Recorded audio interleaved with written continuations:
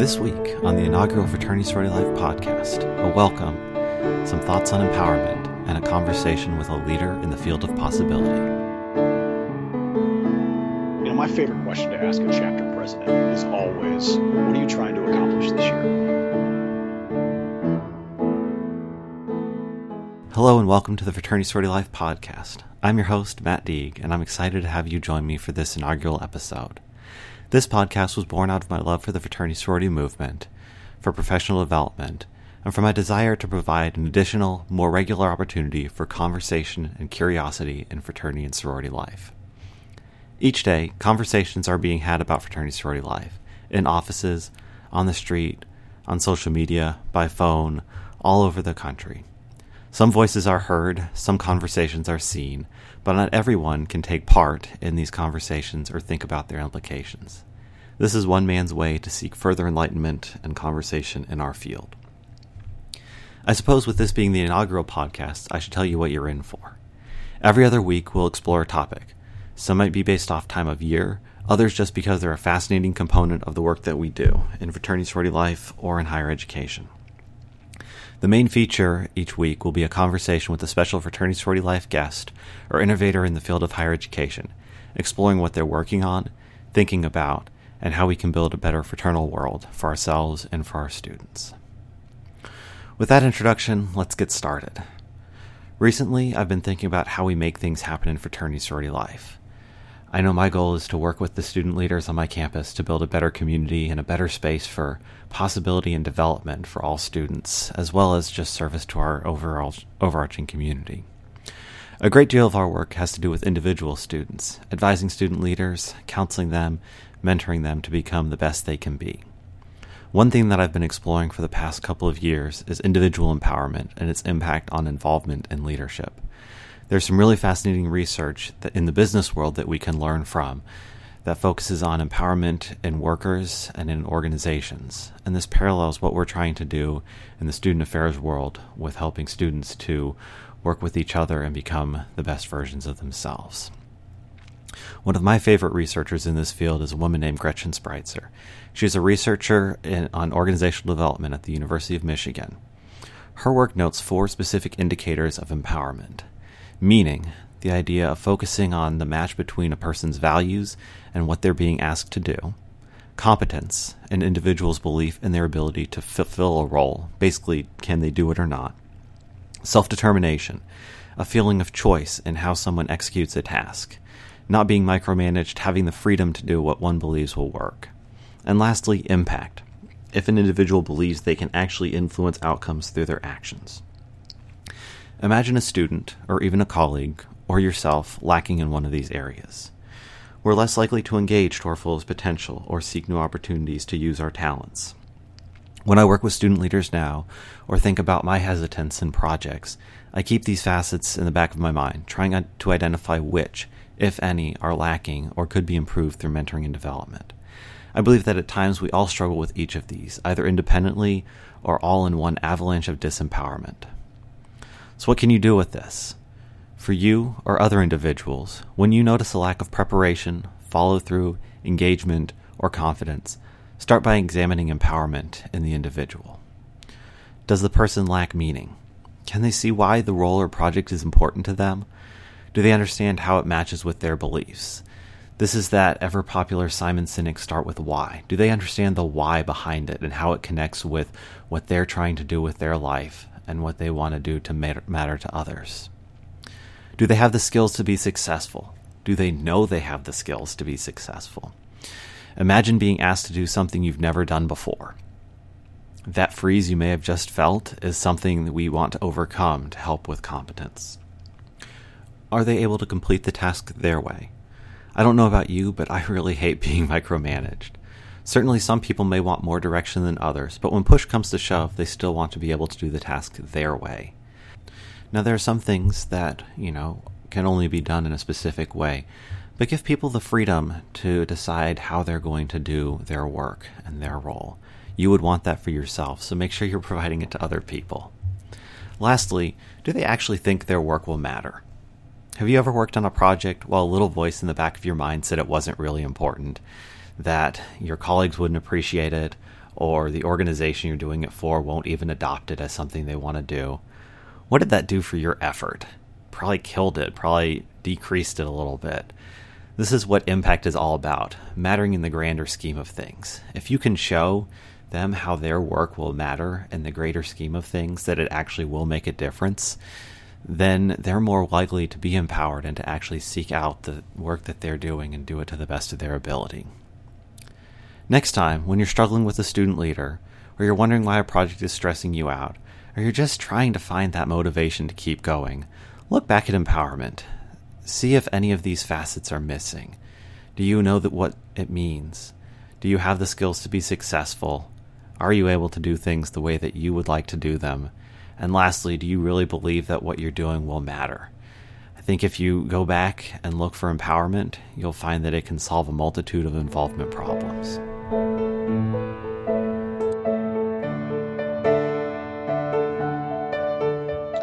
All right, and now our guest for the day. Matt Mattson is co-founder of Phired Up Productions and is co-owner of Phired Up's sister company, Innova Marketing and TechniPhi. I can think of no one better to start this project with than Matt.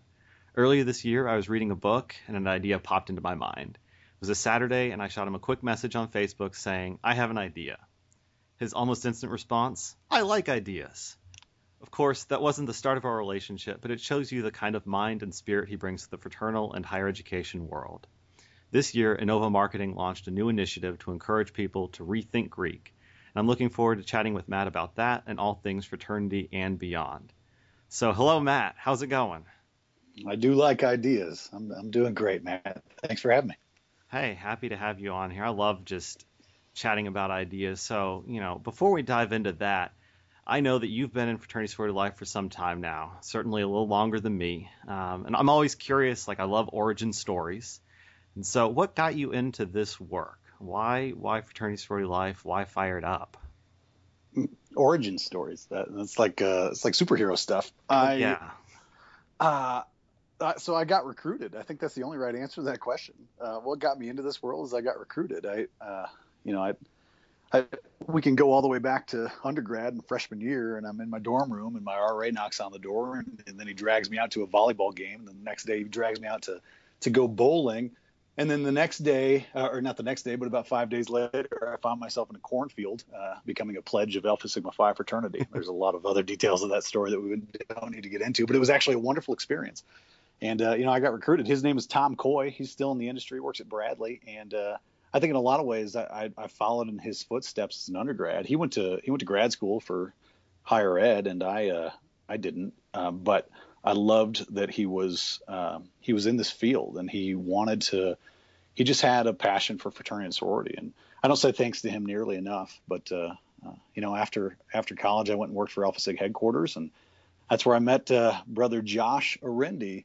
And he and I had this crazy idea to start a company around 13 years ago now. So yeah, I am old, I think, if that's what you were trying to get at. Hey, not saying that you're old. You are seasoned. We call you all seasoned professionals. In this field, though, I am right. I mean, in this field, it's like we're ancient history, and then there's a few people, who are super ancient history.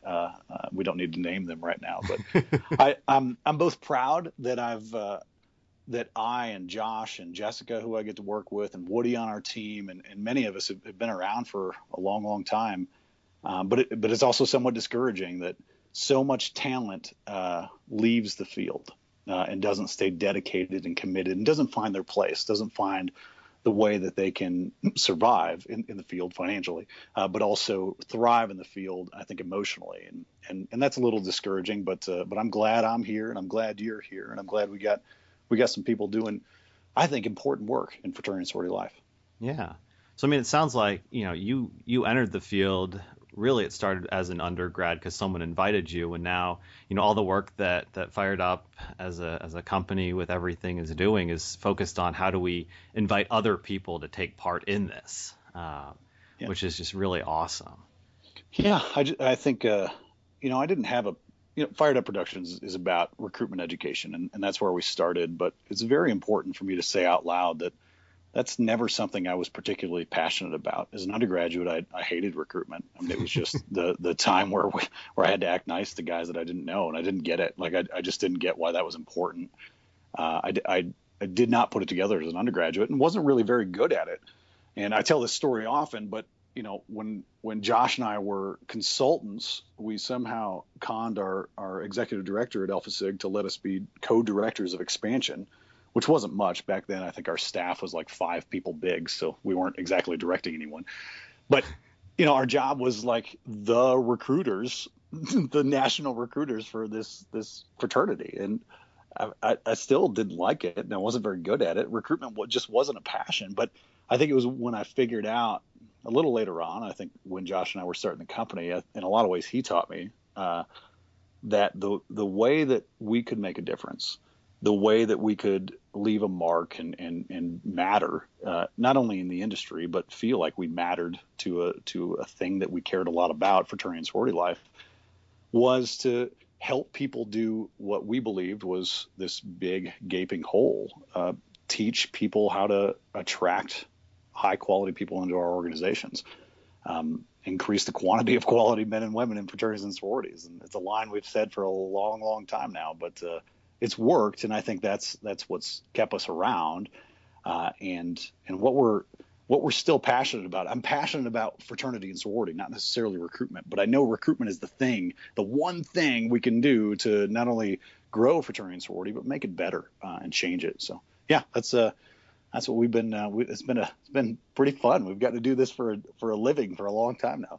Yeah, no, it's really fascinating because what you're saying about not liking recruitment and not being good at it. I think about the work that I do with student leaders here, and I served as chapter president and some roles in IFC, and I wouldn't say I was the be all end all of leaders. And now I look back and think, boy, if I had or known the stuff that I know now, like how much more effective could I have been as a student leader? And I think we're just discovering and people are thinking about new and just unique ways of leading and working within our organizations that are making them so much better. Like I think fraternity chapters that are working well are way better than the fraternity chapters that were working well back in 2004 when I was an undergrad, or 2000 and I'm not going to do the math, 2002 or so when you were like getting out of school. Earlier than that, not bad math. But I think you're right. What you just said, fraternities are better now than they were then, and they were better then than they were before that. But I think now in particular, there's this maybe we've reached a critical mass numbers wise, or maybe we just have better professionals in our organizations than on the campus at the campus fraternity sorority life professional level. I don't know what it is, but there is a level of professionalism and a level of sophistication now that I think is expected of us and that is expected of the industry, and that we can deliver for what I believe is the first time that I've seen. And I've been doing this professionally for 15 years now. So that's the stuff I'm excited to talk about. That's what you and I get in fun conversations about, either through Facebook Messenger or on the phone. But I'm excited about what we can become right now. Yeah. So think back to like over those last 13 years. What are some of the big changes you've seen in the field? Well, what shifted?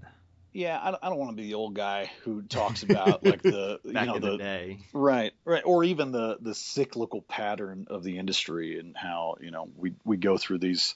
I'm not that, I haven't been here around that long, but I've already seen us go through these cycles a number of times where we talk about something, it goes away, and we talk about it again about 5 years later, and it goes away. And I'm not sure we're ever actually making any major headroom. It just happens to be the headway, but it happens to be the topic of the day. I think what I'm focused on is the future. What I'm focused on is what we're building right now. I think our members are smarter. I think we have a chance to lift college leaders' impact beyond their campuses by elevating the idea of fraternity and sorority right now. I think our members are doing business smarter, and I think we all need to keep up. I've been having this thought lately that I don't know why I don't think this way that often. I'm a little embarrassed to say that this is a relatively new thought for me, but we as professionals work for our students. And I don't mean we work to teach our students. We're not their professors. We work for them. We wouldn't exist without them. And I really think it's our job to serve them. I think they have I think the fraternity and sorority undergraduates of the world, about 1 million of them right now, by the way, have hired a staff, and they pay us. They pay some of us better than others, and many of us not very well, but they pay us to help them get better. And I think that their expectation is that we execute on what they want. And I think that we have a responsibility to serve them in that way. And I'm not sure we think about it that often as professionals. Maybe I don't. Maybe I should more often. But I don't think enough of us think of the reality that we wouldn't be here without them, and therefore it is our job to serve them in just a very real way. We work for them. They are the CEO, and we are their employees, and we need to execute on what they want. They may not be able to communicate the strategy. They may not be able to communicate the vision. I think it's our job to do that for them. We've been around. We do this for a living, and we can help them sort of lift the industry. We can lift their chapters. We can lift what their potential is. Yeah. Now that's an interesting kind of way of looking at it, because I'm not sure that I've really either spent a lot of time thinking that, I work for our students. I mean, I know, right, they pay tuition at my school, and, right, that goes to a pot that comes to me, and it's small amounts every month. But, for me, I think the struggle is what happens when, they want something different than perhaps what we in our all-knowing ways in higher education, and, we're not all-knowing, and we're going to make tons of mistakes, but, what we think they need. All the people taking student development theory and looking at things from that perspective. I think my students would love to have fewer restrictions and maybe less of me pushing educational programming. I don't know. I certainly try to do assessment and ask them that, but how do we draw that line between like what they want as organizations, or maybe you can go a little further into kind of helping to address that, what students want perspective. What do you mean by that? Well, one way that it's easy to stay out of the weeds of it. One way that's easy is to know that I think for a long time, most fraternity and sorority leaders, no matter the council, the umbrella organization, the background, whatever, most fraternity and sorority leaders know that they have a cause for as an organization, mm-hmm. and they know that they'd like to make a difference in the world in a meaningful way. They may not be able to communicate that clearly, and they may not have the best messaging around it, but they know that. When we ask them, they know it, right? And we also know that when we say, this has been 100% true, by the way, anytime I've asked this question, I've asked it a lot. Hey, if you had more people to help you achieve that cause, more high quality people that you respect and admire and want to spend time with and work with, if you had more of those people to help you achieve that cause in the world, your organization's cause, would that be a good thing? They all say yes. They all say absolutely yes. And so we say, then great, let's do that. Let's get more high quality people to help you achieve your cause. And then along the way, let's coach you to help you achieve whatever that cause is and keep you from getting distracted by the things that don't help you achieve that cause. I haven't ever talked to an undergraduate leader, even some that maybe you and I as higher ed professionals don't celebrate often. Maybe even them, when you ask them that series of questions, they're like, yeah, I want to do that. And maybe their cause is different than your cause or my cause or the cause that we would expect. And maybe it's slightly different than what their founders wrote down in a ritual book, but it's their cause. And to achieve it, they need more people. They need more focus, basic business principles, right? And so I think for me, this is about eliminating distractions, us as professionals, focusing on the stuff that matters, that we can measure, and that can push our industry forward. More high quality people doing the right things. That's kind of the whole bucket, right? Right. And we can keep putting out fires. We can keep fighting the fights that keep us up at night and that we know we're not making much progress on. But we hope we are, and it's noble and admirable to keep trying. Or we can adopt some smarter business principles, aim at the things that we know matter to students, to organizations, and to greater impact their causes, and focus on those. And then let the students do what they do to the best of their ability. Yeah, it sounds almost, every so often when I'm reading like a organizational development book or something, I sometimes think, what would happen if I were to stop trying to act like an advisor or a higher ed quote unquote hired professional and act just like a consultant for the organizations and come in and work with them to say, what are you trying to accomplish and what pieces do you have? How can we use those to the best of our ability, but also how can we maximize your ability to reach those causes? So I think, that's something I've been toying with, is what would happen if we approached our role in our work as consultants rather than, student organization advisors. And I think we can, in higher ed, get really bogged down with kind of trying to put out all those fires instead of moving that needle forward with the organizations. Yeah. I don't know what the right answer is, but I do know that that is a smart question to ask and to explore and to reflect on, I think, as a professional. What is the thing? My favorite question to ask a chapter president is always, what are you trying to accomplish this year? Because most of the time their answer, they're befuddled by that question, because I don't think anybody ever asked them that question. Their answer is normally, if I can get them to say any words out of their mouth, what are you trying to accomplish this year? Most of the time their answer is, I don't know, I'm trying to survive, not hurt anybody, make it to next year so I can hand the torch to the next person. Maybe win an award based on a big, long application that I got to fill out later this year. There's a lack of focus on results in our industry. I think I'm just talking out loud. I feel like this is dangerous, Matt. You've got me in the soapbox where I don't know what's going to come out of my mouth next. So anyway, everybody, I may have to apologize in a later podcast, but like, I just think we don't focus nearly enough on results, on the things that we can measure, the things that we don't help our students name the thing that they're trying to accomplish. And therefore we don't often know the thing we're trying to accomplish. We got lucky, when Josh and I decided that Phired Up was the thing that we were going to do. There were two programs. Phired Up could have gone two different ways. Josh had this great recruitment program, and this is the curriculum that he wrote, and it was like, recruitment.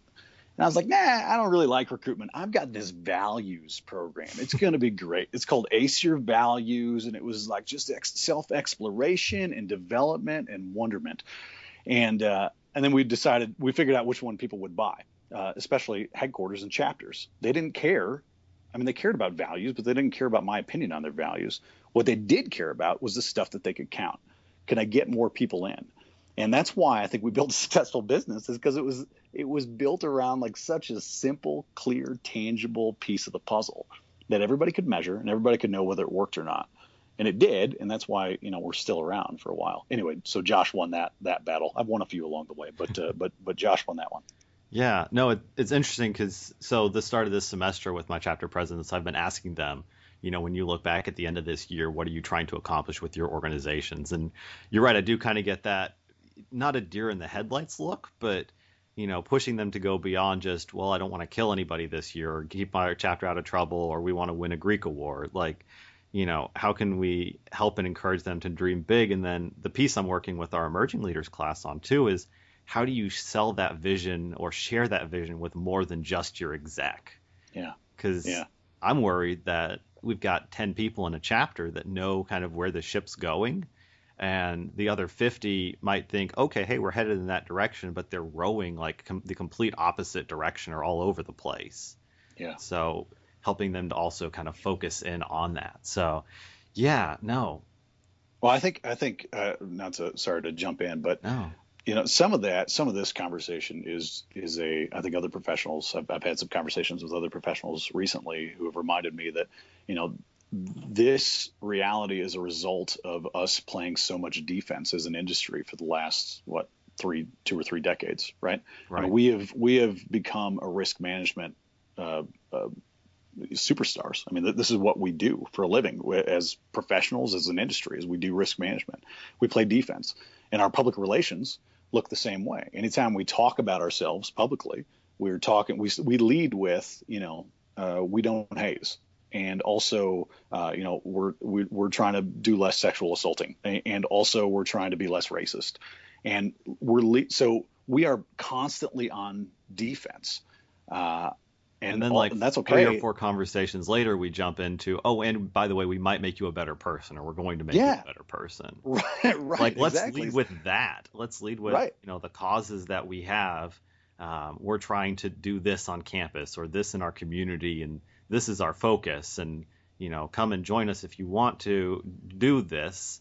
And by the way, also we're going to respect you and respect other people as human beings. Yeah, yeah, yeah, yeah. It's funny how and I guess it shouldn't be a surprise because we have been so focused on defense for so long that that's the only way we know how to talk about things, and that's the only thing our members expect from their leaders and from the professionals who support them is defense, right? Is helping them understand what not to do.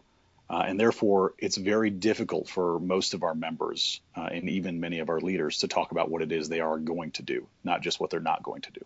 Right. It makes you wonder what would happen if, at a fraternity convention or somewhere, they, instead of having anything on risk management or harm prevention or whatever you want to call it, they instead focused on, here's how to make your cause happen. That might just blow everybody's mind. Yeah, I'll bet there's a handful of organizations out there, and probably campuses too, doing just that, just quietly right now, and the results of that will start to show up. I'm interested in that, but I'll bet. Yeah. Here's what I do know: there are a lot of innovative people in our field. There are a lot of people who think big and who try stuff, and sometimes it's hard for them to succeed with that because of so much defense around them and so much sort of we're kind of timid to try new stuff because for good reason. We've screwed up a lot of stuff over the last 30, 40, 50 years, and we've got to be careful, I guess. Well, and if you spend most of your time running around trying to put out, all the different fires that you think are going on, you don't have the time to put into, building a better house or reinforcing the organization or community. Yeah, exactly. So all of this stuff, thinking differently, approaching the fraternal world differently, perfect kind of lead into the whole ReThink Greek campaign. I remember when you first called me about it and were like, hey, Matt, I want to run this idea by you. And I was listening. I was like, oh my gosh, this would just be fantastic. And now it's going. And I was looking today and you've got 76 organizations, campuses signed on with y'all. Yeah, 73 partners. I think 50-ish of them are campuses, and the rest are international and national organizations. Yeah, you were one of the first calls I made, Matt, because I knew you were open to kind of wacky ideas, and this was one of them. We've been, as Josh and Jessica and myself and our team, we've been talking about this concept for a long time.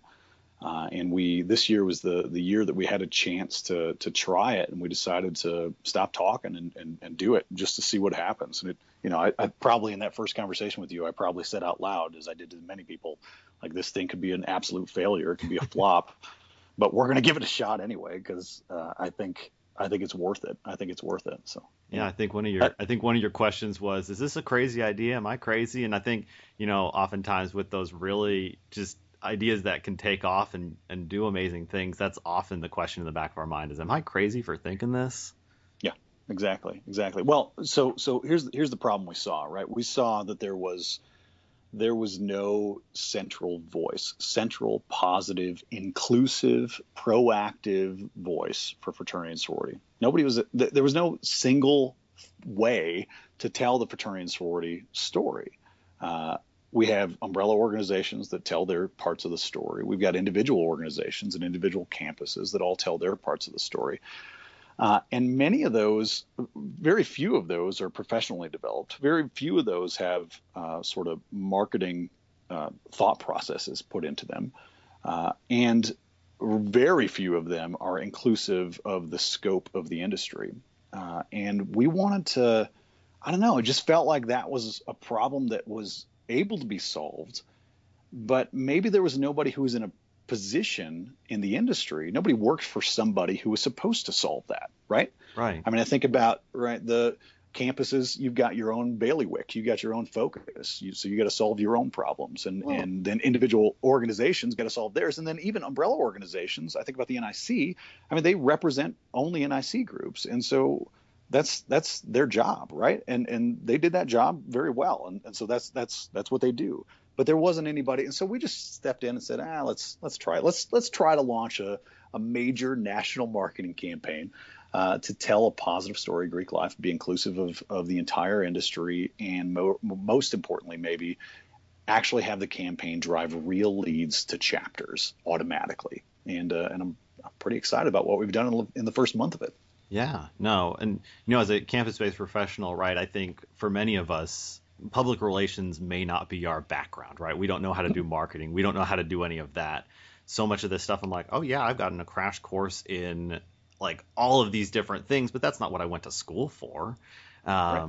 And so I'm certainly never going to be able to develop a comprehensive marketing plan. But you guys have, that ability to do it, one, just because you have the skill set, but also to represent that national voice. And so I'm appreciative of it and absolutely love it. How can people help out more with it? Yeah, so we want to.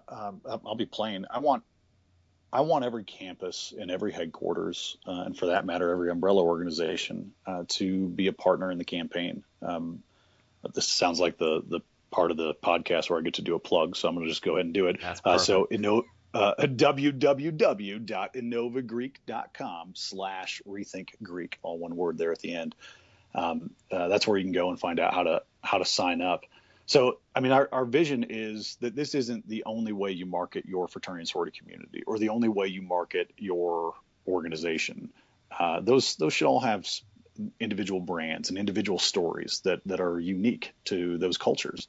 But we believe this can be a powerful sort of adjunctive way to boost the message. If we have 1 million undergraduate members all singing the same song, and 9 million members across North America all who at least have a song sheet to sing from, I think that's a powerful thing. And I think campuses can benefit by supporting it, by getting free material, free content, and also just being a part of this larger national movement.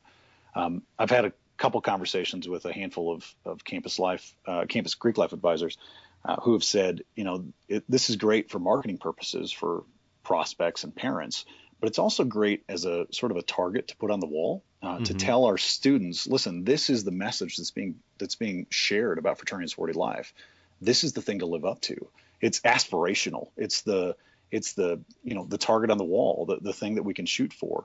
I've had a couple Greek advisors say they've made challenges to their chapters to make sure that their chapter stories are so good that they're shared through this national campaign, either through our social media or on our Pinterest page or even on the ReThinkGreek.com website. So I love sort of those extra benefits of this project. Well, and I think too, for me, that whole like aspirational piece, the void average tagline that you guys are also using with it.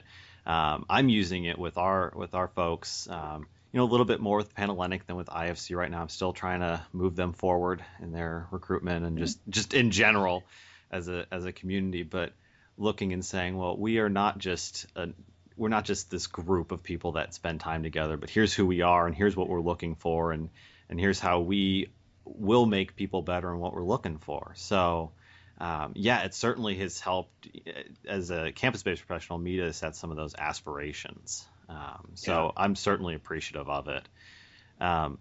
With that, with that whole tagline piece of avoid average, I don't know if any students will listen to this podcast, if they'll ever listen to this podcast, but if someone stumbles across it, what would you say to a student? Either a member or someone looking at fraternity sorority life, how would you tell them to avoid average? Oh, what a fun question! I think when we came up with that tagline, because I love this was through. It was through perfect. Yeah, thanks. It was through a number of sort of internal conversations amongst our team, but also we had some great conversations. I had this whole sort of group of people that we called as we were building the primary narrative of the campaign. It included we wanted a representation from all the major umbrella organizations, had long conversations with some marketing people who work with individual organizations. And sort of this theme started to arise. Number one, don't be cliche. If we're going to do a national marketing campaign, it can't be about leadership, scholarship, service, go Greek. It can't be cliche. Yeah. In fact, it has to be about surprising non-Greek students and their family members, surprising them, waking them up to the idea that fraternity and sorority might be more than they expect, right? And we, as we dug into it more, words like selfless and driven started to pop up, and words like all the words that you and I would probably be able to brainstorm pretty quickly if we started to think about what should fraternity and sorority be, and if we're aiming at the best students on campus, what are the things that they're going to get excited about? And I think that was it, right? This tagline, avoid average, isn't just about fraternity and sorority. It's about like the your people life on campus. Yeah, but it's about the people we're trying to recruit, right? Good marketing shouldn't be about us. It should be about them. It should be about the people we're trying to talk to. It should a great student on campus who wants to be who's driven, who's selfless, who has a greater vision for the world and their place in it. They should see themselves in our marketing. And so that avoid average line was about them. What do they want? The last thing that they want in our brains anyway, the last thing that they want is to be average, to just go through college just to get a degree. They want to matter. They want to do something more. They want to build a life, not just get a degree so they can get a job. While they are practical, they are also inspired people, and those are the people we're trying to talk to. And so let's build a campaign that's about them. And I think fraternity did that for me. It helped me avoid average. It helped me, I could have just blended in with the crowd. I could have been just another kid, and I probably had a 60% chance or 40% chance of dropping out of college like everybody else does. And but I found my family. I found not just friends, not just brothers. I found people who expected me to be better and who saw potential in me. And isn't that what fraternity and sorority does when it's done right, to borrow Pete Smith-Eisler's term? But when it inspires us to find the best version of us, and every single day. And so I think that's what this avoid average thing is about. I think it's just at the heart of what we as a Phired Up, Innova, and TechniPhi family believe about fraternity and sorority. This is why we do this work. Well, I think it's interesting. You're a Seth Godin fan, right? Yeah, big time. Yeah. When he talks about that, I don't remember the name of the curve, but when he shows the curve of like people who like Apple products, yeah. I'm a Google person, but we'll use Apple people. You've got the folks who are just the crazy early adopters, and they want the first thing, and they will be the missionaries for Apple products and talk about them until the day they die, how amazing they are.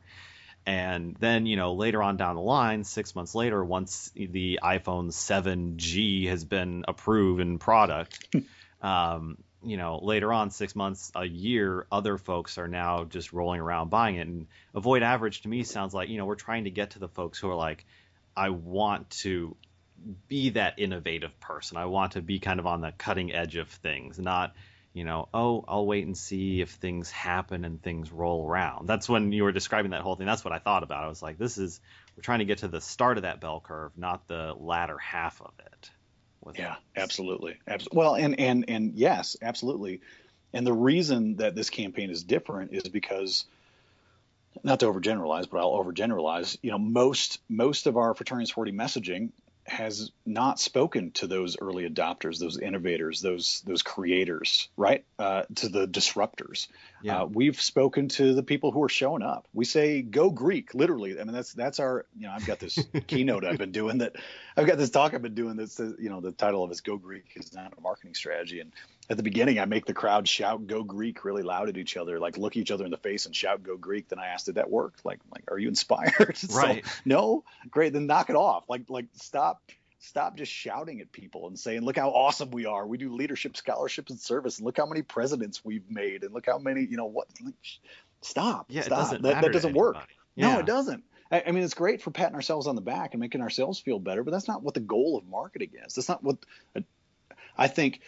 I'm going to take it away from marketing for a second. And somebody taught me that, my fraternity has a tagline. I don't know what it is, a motto, a theme. I don't know what it is, but we've got this thing where that Alpha Sigma Phi, to create and perpetuate brotherhood.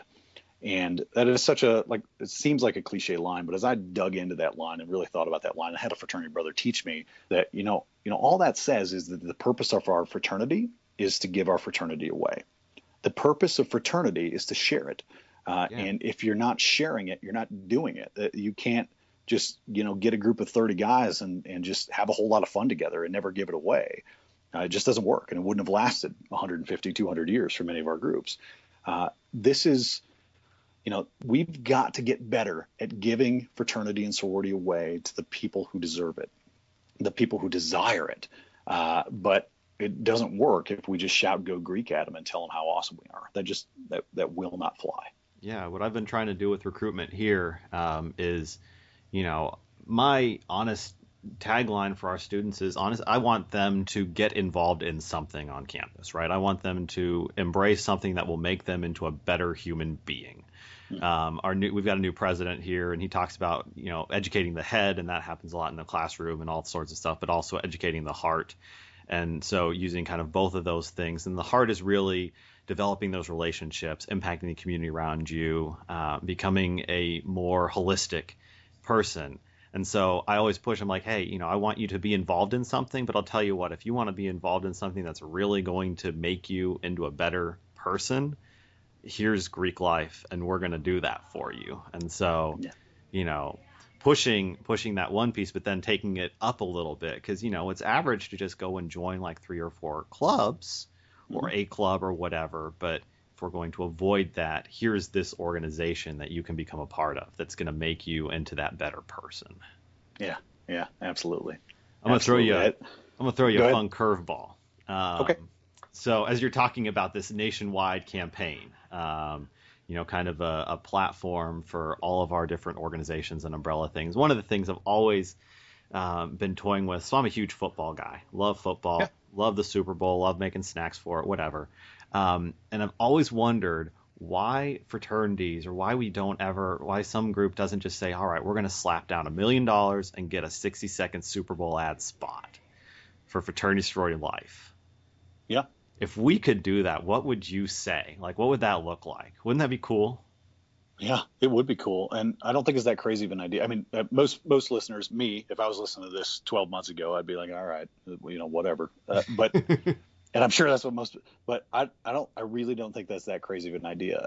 I would have thought a national marketing campaign would never have happened. And then we just made it. You know what I mean? Like, we just made it. And it's not like we're low on funds in the fraternity and sorority world. No. Our Greek advisors aren't paid well, but there are bajillions of dollars floating through our industry. We've got more real estate than probably McDonald's. I mean, it is insane the amount of financial assets that our industry has. So to suggest that we couldn't play ball with the big boys, whether that's a Super Bowl ad or just a more throw it in the Final Four ad, who knows? Yeah, just a more professional way to tell our story. I think is silly. I think it's immature of us to think that we couldn't. So what would I say if I had a Super Bowl ad? Man, that's fun. That's fun. You didn't prep me for that question. I don't know the right answer. I don't know the right answer, but my quick off the cuff answer is that I wouldn't talk about Greek life. I wouldn't show all the expected pictures and images. I feel like I'd talk about spirituality, and I think that's such a crazy thing to say, but I think in our modern world there is an emptiness that people feel, and that is caused by the surface level stuff that is thrown at us all the time. And I think, for me, fraternity and sorority is this secular space for spiritual development. Yeah. And maybe I probably wouldn't use those words in the that wouldn't be good ad writing, I don't think. But I'd want people to feel the heart of it, which I think is what you were talking about earlier. I'd want people to feel what I look back and think about of what I got out of college, like what I got out of fraternity in college. I feel like it was the first place for me that I was challenged to live a life of honor and to consider what honor is, and to consider, our virtues, silence, charity, purity, honor, and patriotism, what those might mean in my life. And I remember at times fraternity brothers challenging me on the concept of purity. Did I have pure thoughts, using pure language? And I still need to be challenged on that every day. And I think that's where my knee-jerk reaction would go, because I feel like that's a hole that our society it's a hole that is growing in the hearts of our society right now. Yeah. And so not to get too deep, but I feel like that's the angle I'd want to jump at today. I mean, I can kind of see that with, everybody is searching for that sense of meaning, right? Yeah. Everybody wants to belong to something, but even deeper than belonging, they want a sense of meaning and a sense of purpose.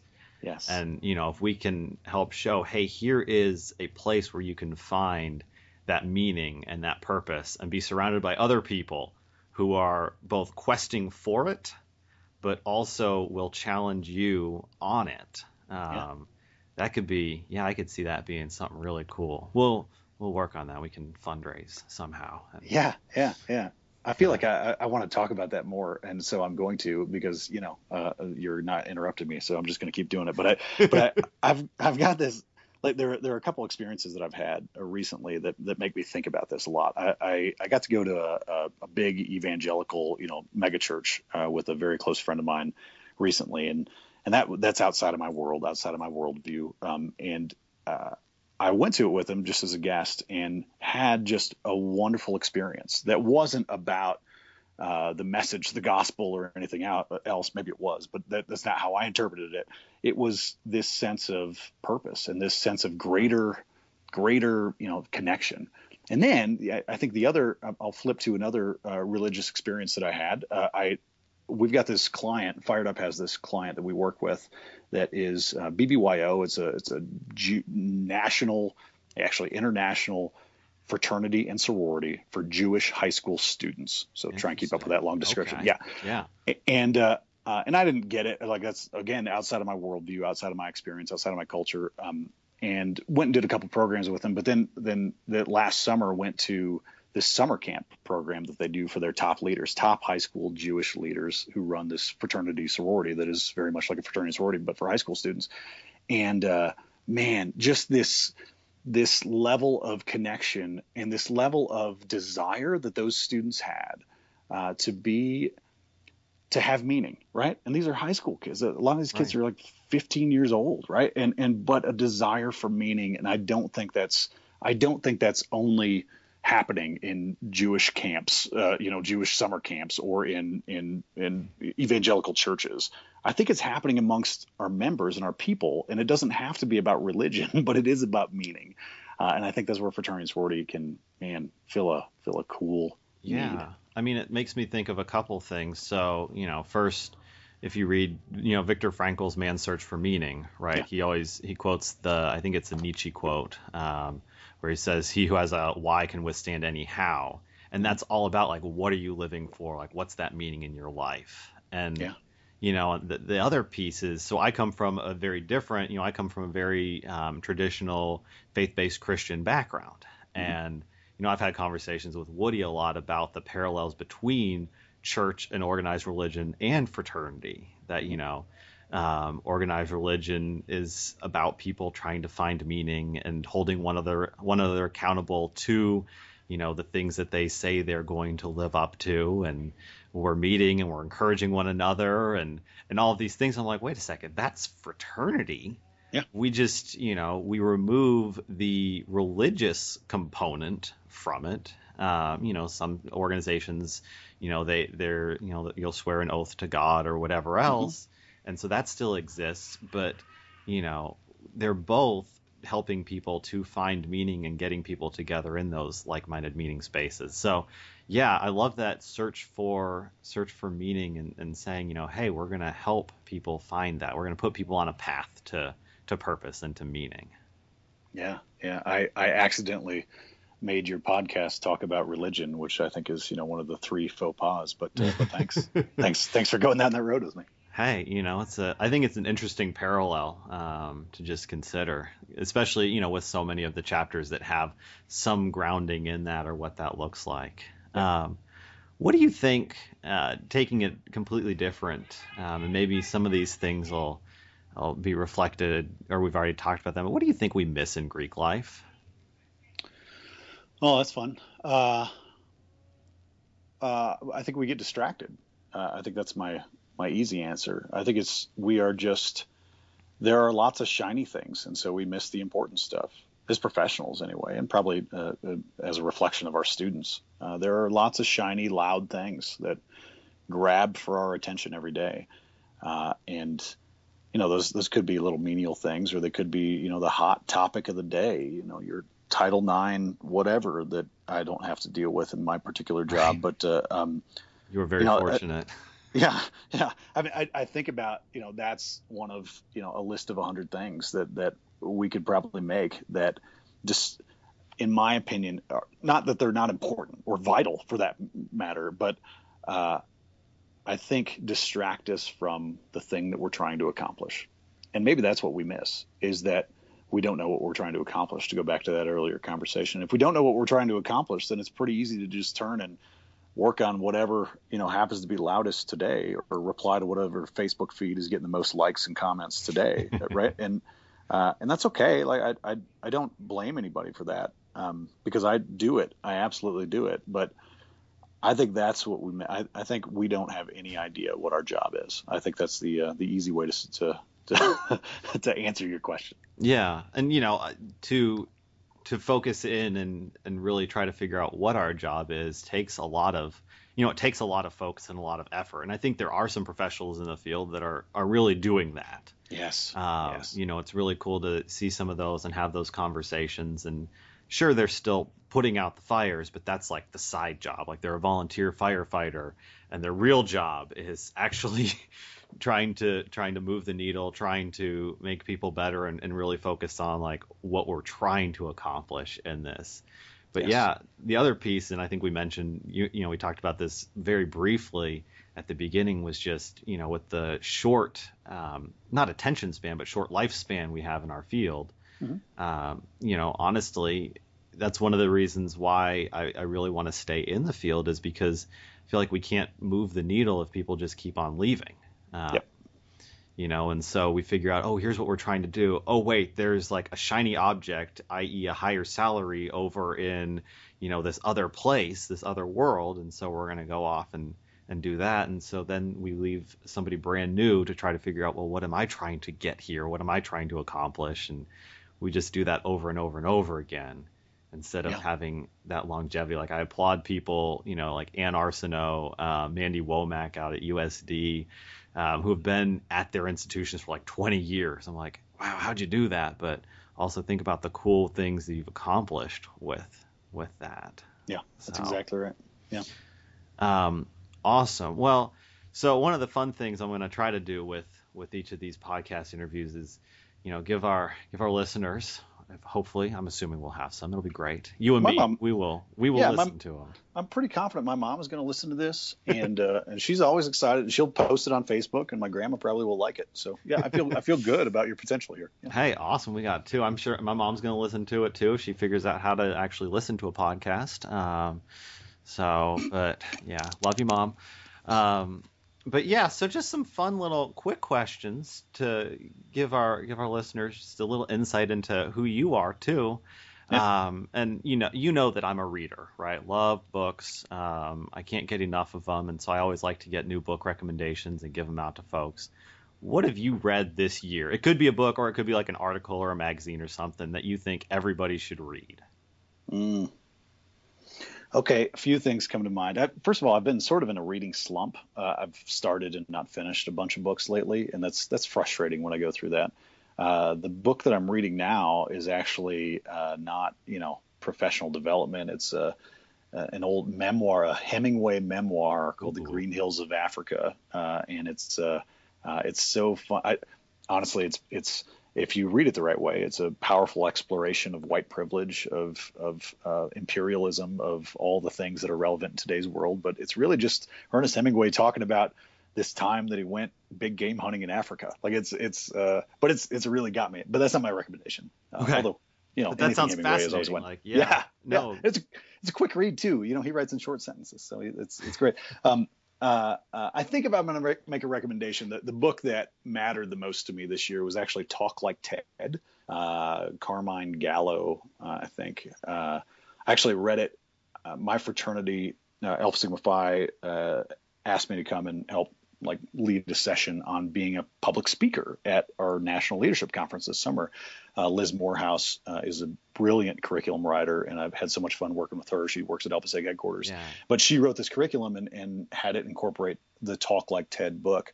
And it's, there are some cheesy parts of it, but what I think I like most about it is it teaches you to be a good speaker, and also teaches you all these other cool anecdotes from great TED speakers, like woven throughout, because those are examples that you read. And so it's like every page is a new surprise about what you're learning about, but the whole book is about how to be a good speaker, which, is important to me, and I think is important to a lot of people. So I think that's my recommendation.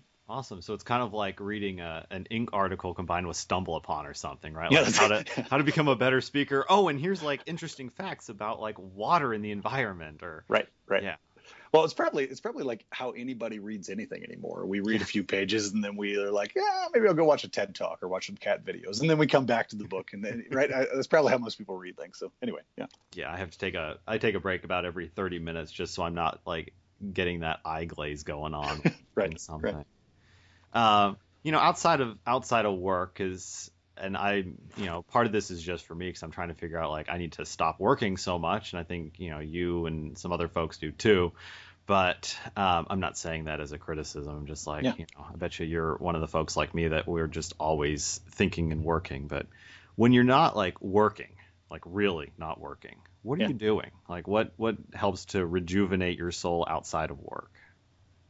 Well, not to give the expected answer, but my kids, my two daughters, my wife, when I can give them full attention, and I'm going to be honest, that's hard to do sometimes, because you're right.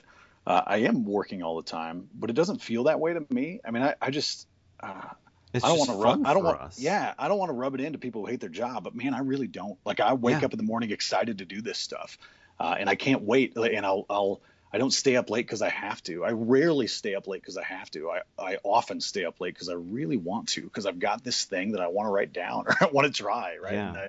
And but that's not what you asked. My children and my wife are just amazing human beings, and watching a 4 and 6-year-old girls like become, kids and figure out life and engage in social dynamics and play sports and do homework and fail and get hurt and all the things that are a part of childhood. Like, it is something I'm fully unprepared for. I haven't found a book that teaches you to do, and am loving absolutely every second of it. I run. I'm a runner.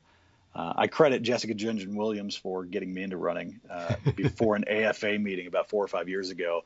She was like, "Hey, I signed us all up for a 5K." Oh, this was in like Phoenix or something. I'm like, all right, that's fine, I'll do it. Josh ran it too, and a couple others ran it, and I haven't stopped running since. And I got one marathon under my belt. I'm not the greatest runner in the world. I got a half marathon coming up here in 3 days, so wish me luck. Oh yeah, we'll good luck with that.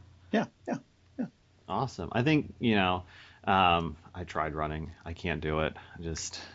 I think you have to be a certain person to really like get into that. Maybe my mind just wanders way too much. I'm like, what am I doing with this? But I try to get out and be active somewhat. Well, it's the only time I ever listen to podcasts. So, yeah.